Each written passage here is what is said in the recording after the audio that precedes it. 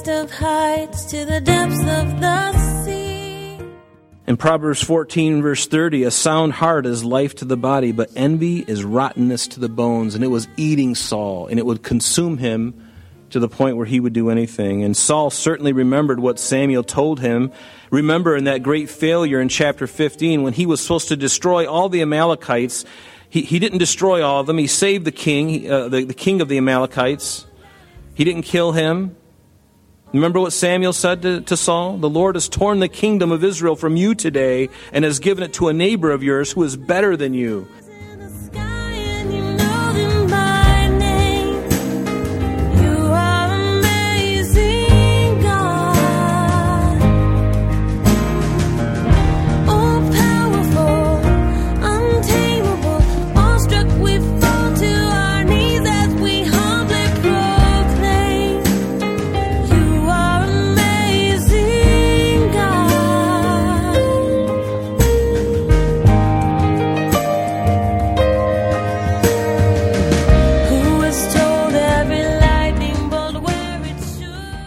Welcome, everyone. You're listening to Truth in Christ Radio, a Bible teaching radio ministry of Calvary Chapel of Rochester with Senior Pastor Rob Kellogg.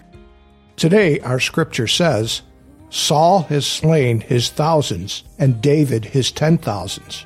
After the battle was won and Goliath was slain, David became unexpectedly popular.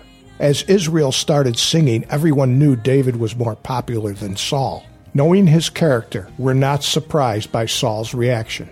Saul didn't have a right or close relationship with the Lord. All he had to affirm his heart was the praise of men. It's a bad sign in a leader when they resent or feel threatened by the success of a subordinate. Now here's Pastor Rob. We're going to see this development in their friendship as we go on. In Proverbs 17:17, it says, a friend loves at all times, and a brother is born for adversity. A friend loves at all times, especially difficult times. It's easy to love somebody when things are going well. But remember, as you said your vows, guys and ladies, when you stood at the altar to love you through sickness and in health, rich or poor, till death do you part. Those are vows that we made before God. And yet so easily today, people forget about them because it's no longer fitting to them anymore. It's no longer convenient. In Proverbs 18:24, it says, a man who has friends must himself be friendly. And there is a friend that sticks closer than a brother. Sometimes blood will betray you, where somebody who doesn't have any relationship to you will be your closest ally. Isn't that true? There's that phrase, blood flows thicker than water. Sometimes it's the people not in your family that's closest to you. It's somebody who's outside of your family. In 2 Samuel chapter 1, this is the record after Saul had died in battle. David writes a song called the Song of the Bow, and in it he says this. He says, Saul and Jonathan were beloved and pleasant in their lives, and in their death they were not divided. They were swifter than eagles. They were stronger than lions. And I love David, the fact that he could bestow such honor and love for even Saul, who was the one who was hunting him for 15 years. After he was anointed by Samuel, some 15 years goes by, and he's running around in a cave trying to avoid this madman. And yet his son was his closest confidant. And then he goes on in verse 25 of that same chapter. He says, how the mighty have fallen in the midst of the battle. Jonathan was slain in your high places. I am distressed for you, my brother Jonathan. You have been very pleasant to me. Your love to me was wonderful, surpassing the love of women. Wow. That is amazing. Surpassing the love of women. And again, no funny weirdness here. This is just true love for a human being. I love that. It's rare. I hope as a church we can foster those kinds of relationships. It may not be as deep as David and Jonathan, but to be able to trust one another, to earn that trust. Trust is earned, by the way. I don't know if you knew that. You don't just trust somebody automatically. You trust somebody little by little. You tell them something that's intimate to you, and you find that they keep their mouth shut and they don't tell everybody. You don't find it on the prayer chain the next day. In some churches, that's a real problem. Gossip kills churches all the time. People have been hurt so badly. But notice in verse 5, so David went out wherever Saul sent him and behaved wisely. In other words, he prospered. And Saul set him over the men of war. So now he's the commander of the army. And he was accepted in the sight of all the people and also in the sight of Saul's servants. The whole army, the whole nation now is looking at David with just like stars in their eyes. I mean, this guy is really a good example. And David didn't take it to heart. He still was very humble in his heart. That's probably one of the things that made him such a great king. He didn't see himself as all of that. He was just doing his normal business. One day he's knocking out a lion in the sheepfold. The next day he's taking out Goliath. But David prospered, and here's the secret, because the Spirit of God was upon him. And Saul set him over the men of war because by this time they had a great esteem for David. It was David that led them in the victory, not only against Goliath, but also the Philistines. And it was his courage, David's courage and his valiance that they could muster behind. They could surely know that he was the king, and they lost their confidence in Saul. And either way, Saul knew that he could use David as long as he could. Saul was going to use David for his own ends until he could either kill David himself, as we will see, or he could lead him in enough battles where the enemies would do it for him. Saul didn't care how it got done. I'm sure he would prefer that David would just go to the battle with the Philistines and a report would come back and say, you know, David was killed in battle. Oh, that's so horrible. That's just horrible. What's for lunch? That's kind of Saul's attitude. He wants to kill him. Either way, he thought he could. Or that the enemies of God could do the job for him. But God anointed him. And I love this. The fact that God anointed him and he wouldn't be coronated king for another 15 years. Whether David or Saul knew it or not, David's success was guaranteed through the promises of God. Remember when Jacob was on his deathbed as he was prophesying over his 12 sons, what did he say in Genesis 49:10? It says, the scepter, he's speaking to Judah, he said, the scepter shall not depart from Judah. The right to rule shall not depart from Judah, not Benjamin, but from Judah, nor a lawgiver from between his feet until Shiloh comes, and to him shall be the obedience of the people. It was through David. David was invincible at this moment in history. Things had been prophesied about his reign, his line. Ultimately, through his line will come the Messiah, Jesus Christ. You can read about that in Matthew chapter 1. And you can also read about it in Luke chapter 3. But in 2 Samuel chapter 7, remember when David, after all of his enemies had been vanquished, David said to Nathan, he said, you know, I've been living in this beautiful house, and up to this point, God's ark has been dwelling in tents. And David had it in his heart to build God a house. God didn't need a house. God could care less. He was very content living in the tent, a very ugly-looking thing. God wasn't concerned about that. But David wanted to do something special for God, and he told Nathan, that's what I want to do. And David said, that's a great idea. Go for it. And that night, God spoke to David and said, Nathan, go tell David he doesn't have to build me a house. I never required you to build me a house, David. Your son's going to build me a house, but you don't need to build me a house. In fact, you can't because your hands are full of blood. You're a warrior, David, but your son, he will build me a house. And David was so blown away by that message, he goes in before the Lord, and the Lord tells him through Nathan, he says, when your days are fulfilled and you rest with your fathers, I will set up your seed after you. Do you understand? Seed. It's speaking of Christ. Not only of Solomon and Rehoboam, but also the seed, which we know from Genesis 3:15 and I think Genesis 13:15 talks about the seed, singular. Ultimately, Jesus Christ. But he says, I will set up your seed after you, who will come from your own body, and I will establish his kingdom. He shall build me a house for my name, and I will establish the throne of his kingdom, what? For 70 years? No, forever. Now it changes, doesn't it? It's not just about Solomon. It's not about David. It's not even about his lineage, because now God is telling Nathan to tell David, I'm going to set up your kingdom forever. And he's going to say, he shall build me a house. Solomon, he's going to begin, and I will establish the throne of his kingdom forever.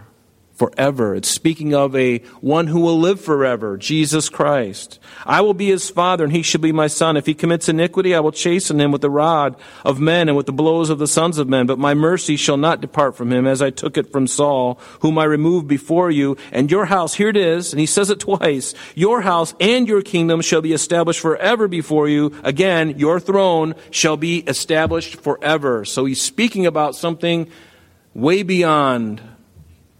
He's speaking about the seed, the promised seed,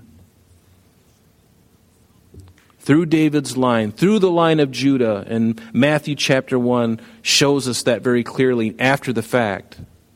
It puts kind of flesh on those bones that we're hearing about now.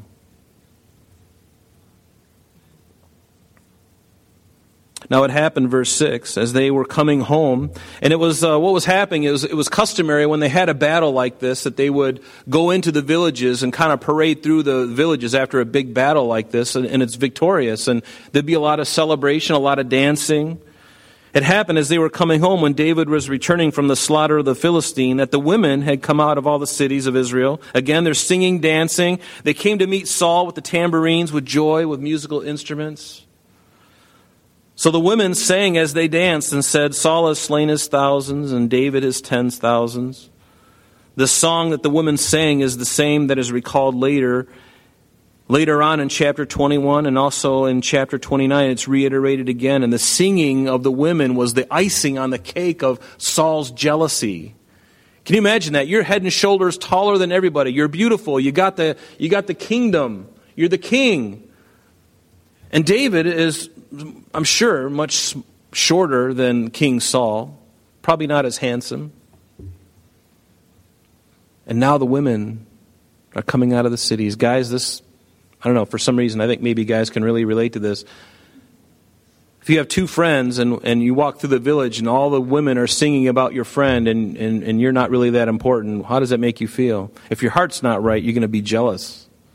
And that's exactly what was happening to Saul. Inside, he was burning. He's like, are you kidding me? I'm the king. I'm the one who allowed him to come into my sphere of influence. I gave him, it wasn't true though, but he's thinking to himself, I gave him this great opportunity. I allowed him to be captain over my 1,000, over the men of war, and I gave him this great opportunity. The praise should go to me, not him. And it drove him nuts because he didn't have the guts to go out and take on Goliath himself. A young man, shorter and inexperienced, who nobody cared about, insignificant, obscure. He goes out and he does the job.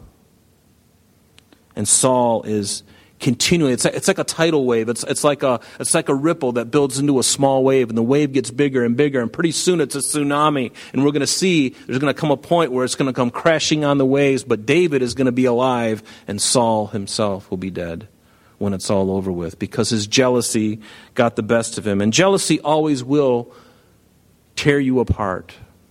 If you're a person who's prone to jealousy, be very careful. You may think you got a handle on it now, but it festers and it grows and it's like a fire and it'll eat you like cancer from the inside. And before long, you won't even be able to control what you're saying. You won't be able to control what you're thinking. You won't be able to sleep at night because all you're thinking about is that person who drove you nuts and seems to have everything and you have nothing. They get all the accolades, I get nothing. Jealousy is a horrible thing. It says in verse 8, Saul was very angry, and the saying displeased him, and he said, they've ascribed to David 10,000s, and to me they've ascribed only thousands. Can you imagine the pity party of the king? They've only ascribed me thousands, and David 10,000. He's like wetting his diaper. I love what it says in Proverbs 27, verse 4. It says, wrath is cruel, and anger is outrageous, but who is able to stand before envy? Who is able to stand before envy? Have you been around somebody who has envied you? And in your face, they're talking all these good things, but behind your back, you're finding out they're telling all kinds of strange things, and they're really not your friend at all. But, oh, they're so sweet. They're talking, oh, you're so wonderful, such a great friend. But they're not. You had people like that? We all have. In Proverbs 14, verse 30, a sound heart is life to the body, but envy is rottenness to the bones. And it was eating Saul, and it would consume him to the point where he would do anything. And Saul certainly remembered what Samuel told him. Remember in that great failure in chapter 15, when he was supposed to destroy all the Amalekites, he didn't destroy all of them. He saved the king, the king of the Amalekites. He didn't kill him. Remember what Samuel said to Saul? The Lord has torn the kingdom of Israel from you today and has given it to a neighbor of yours who is better than you. And now Saul knows who that neighbor is. It's none other than David. And he's starting to think about it, and he's starting to put two and two together, and he's just a man who is just deposed, and it's just eating him up, and he never repented of it. It will destroy you. Proverbs 16:18, pride goes before destruction and a haughty spirit before a fall. It's true. It's a universal truth that no one can escape if it's not repented of and dealt with. That's why we got to take the Bible seriously. That's why the Bible says, pay attention to your heart, for out of it comes forth the issues of life, right? Be diligent in how you keep your heart. So Saul eyed David from that day forward. The idea here is that he viewed him with great suspicion. He watched his every movement with jealousy and resentment. If this were to happen today, Saul would have David tracked. He would have tracking devices on his vehicle. Saul would have David surveilled through cameras and videos and wiretaps. Because he was the king, he would be able to do that. Have you ever looked upon or been treated like this by somebody in your life? Perhaps you've had that dream job. You're a young person and you come into a job and you are pretty qualified to do the job. And you're full of zeal and you go at it. And you're just really you're just like cleaning house. And all the people that have been there for 20, 30 years are looking around going, oh my gosh, this guy is really like making us look bad. So what do? Do they say, man, it's great, man. We have to rise up and kind of get off the old wood and start doing something. But does that normally happen? What normally happens? The lunchroom. Did you hear what he said? I can't believe it. He's like 30 years younger than us. We've been here. We've no experience. Blah, blah, blah, blah, blah. Next thing you know, they're just like tearing the guy apart. Who is able to stand before envy? And if you're in that place, maybe where you're maybe you're the older person and the younger guy is coming in and he's full of zeal and full of inexperience, but he'll do anything and he does it even better than you would have. If you're in that place, consider something. Consider doing the opposite of what your nature would want you to do. Get behind him. Get behind him. Encourage him. Give him everything you've got. Help him along the way. You become more valuable to the company that you work for when you do that. Even if you think it's going to end, your job's going to end. But you know what? Your job will end anyway if you don't. You get the point? But if you're a mentor, a real mentor, and you're not concerned about your own job, you're not concerned about your own pride. I've been the recipient of people like that. And I've also looked at people like that at times. But I know that feeling of being resented because I was just doing what I was supposed to be doing. I was doing it unto the Lord and I was excited. And then I have an adversary in the same building. Instead of building me up, tearing me down privately. Have you ever had that happen? It's not good. It's a horrible sickness to be envious of someone else. When the flame of your excitement is all but faded, you're just sitting in a chair collecting a paycheck while the young kid is running around, doing the job for you, willing to do anything, and you become old wood. Saul was doing what was natural. Instead of getting behind the young man, he chose to tear him down and make his life miserable. It's very unusual for that not to happen. But notice in verse 10, and it happened on the next day that the distressing spirit from God, notice the very next day after all of that. Is it any wonder? His heart was so rotten. Is it any wonder that the very next day this evil spirit comes upon him and just creates havoc? A distressing spirit from God came upon Saul, and he prophesied inside the house. And this was not prophesying of God. This was not what you might think it was. Normally we think of prophesying as something godly, but Saul is not prophesying godly things here. And so David played music with his hand as at other times, but there was a spear in Saul's hand. And this must have further infuriated Saul, because David was not only this revered warrior now, a national hero, but the guy could play the guitar. He's gifted.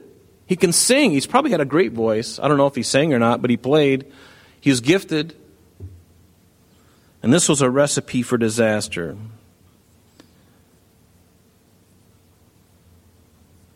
It's interesting, too, when you consider the importance of David's line. And as David is there before Saul, the devil or the demon that is arousing Saul makes you wonder how much he knew.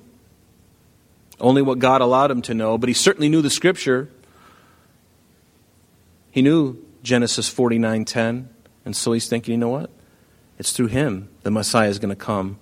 And can you imagine that demon on Saul? Oh, just pick up your sword. Just pick it up. Just pick up the javelin. You know you hate him. Just pick it up and throw it just pin him against the wall. You know you want to do it. Saul, you know you want to do it.